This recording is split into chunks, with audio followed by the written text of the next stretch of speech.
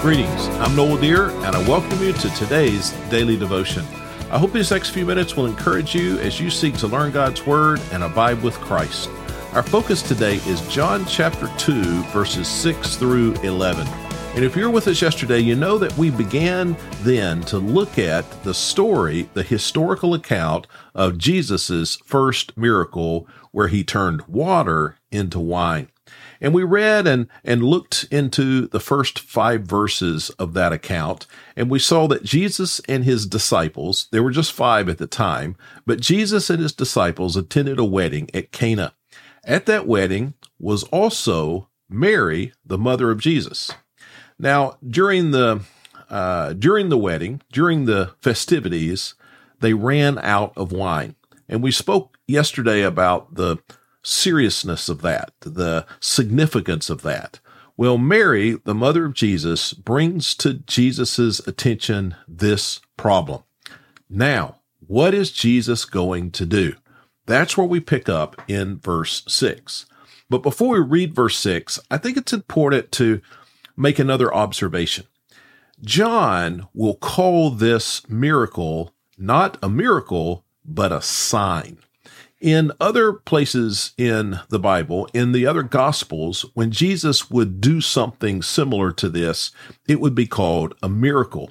John never uses that word. He always calls these signs. What's the difference? Well, a miracle, the Greek word for that is dunamos. It's the word from which we get our English word dynamite. It means a display of power. Well, certainly a miracle is a display of power, but John calls these signs because he's reminding us that they stand for more than simply a display of power. These point to a greater truth. They point us to something that's true about Jesus. They point us to some lesson we can learn. They point us to some reason for us to praise and honor the Lord. In the Gospel of John, he gives us 7 signs, miracles for sure, but signs of the greatness and the wonder of Jesus, our Messiah. Let's read verse 6. Now 6 stone water jars had been set there for Jewish purification. Each contained 20 or 30 gallons. So these water jars were there so that those who attended the wedding festivities could purify themselves. They could wash themselves. These were also likely used to wash the dishes and the utensils. And so there they were, 6 of them. Verse 7, fill the jars with water, Jesus told them, so that they filled them to the brim. I think that's important. Jesus had them fill these jars, these large stone jars. Jesus had them fill them completely to the brim. Why is that? Well, Jesus wanted it to be clear that nothing had been added to these water jars. It was just water filled all the way to the top. Verse 8, then he said to them, now draw some out and take it to the head waiter. And they did. The head waiter would have been the one who presided over the banquet. Verse 9 and 10, when the head waiter tasted the water after it had become wine, he did not know where it came from, though the servants who had drawn the water, they knew. He called the groom and told him, everyone sets out the fine wine first, and then, after people are drunk, the inferior wine. But you have kept the fine wine until now.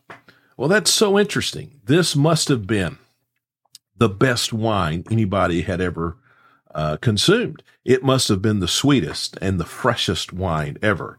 You know, it's worth noting here, I think, that Jesus' first sign, his first miracle, was at this quiet event that hardly gained any notice, which was his design.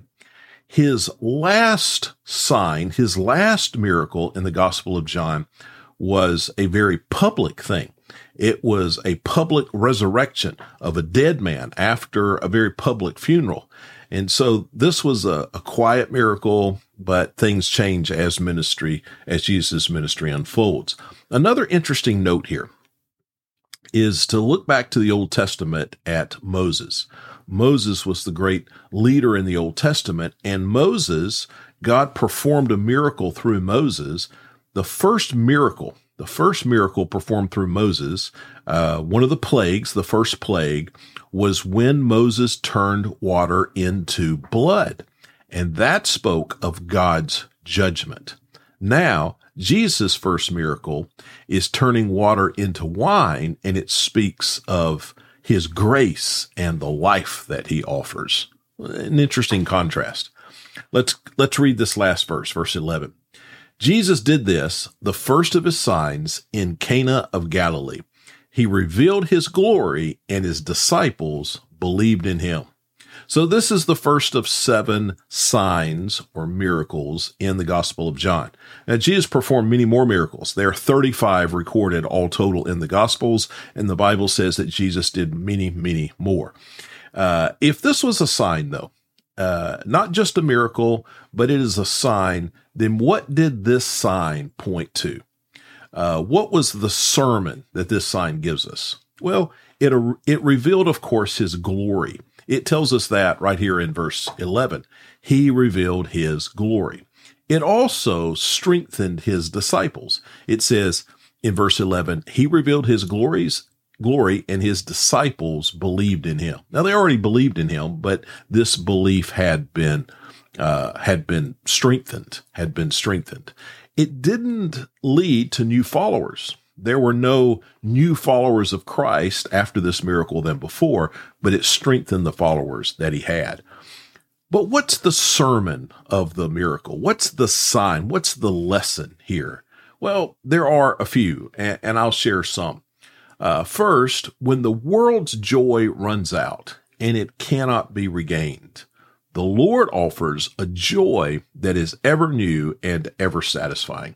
The wine symbolizes the joy that God offers, this everlasting joy that will never run out. Another sermon, another lesson in the sign is that the water turned into wine in part because the servants cooperated with Jesus and obeyed his commands. Now, Jesus did the miracle all alone, but the miracle was facilitated by the cooperation of the people. And this is common. We'll see this in almost every miracle. Well, in every miracle that we read about in the Gospel of John, God works through his people. And then there's a lesson for the nation of Israel. Their empty and legalistic pursuit of God had run off the rails, and it was broken. And the Jews were left really with nothing more than 6 empty water pots. They had no joy. They had no life. The Jewish rituals had become empty water pots. The wine had run out. But Jesus had come, and Jesus was offering a new joy, a new life, a fresh grace and mercy that would fully satisfy and would never end. And he offered that to the Jews of that day, and he offers it to us today. What an encouragement. Friends, thanks for watching or listening today. If you're on YouTube, please take a moment and hit the like and subscribe buttons. That really helps us get the word out. On your favorite podcasting app, search for Pastor Noel's Daily Devotions. Further info at noeldear.com. I hope you have a great day as you endeavor to abide in Christ.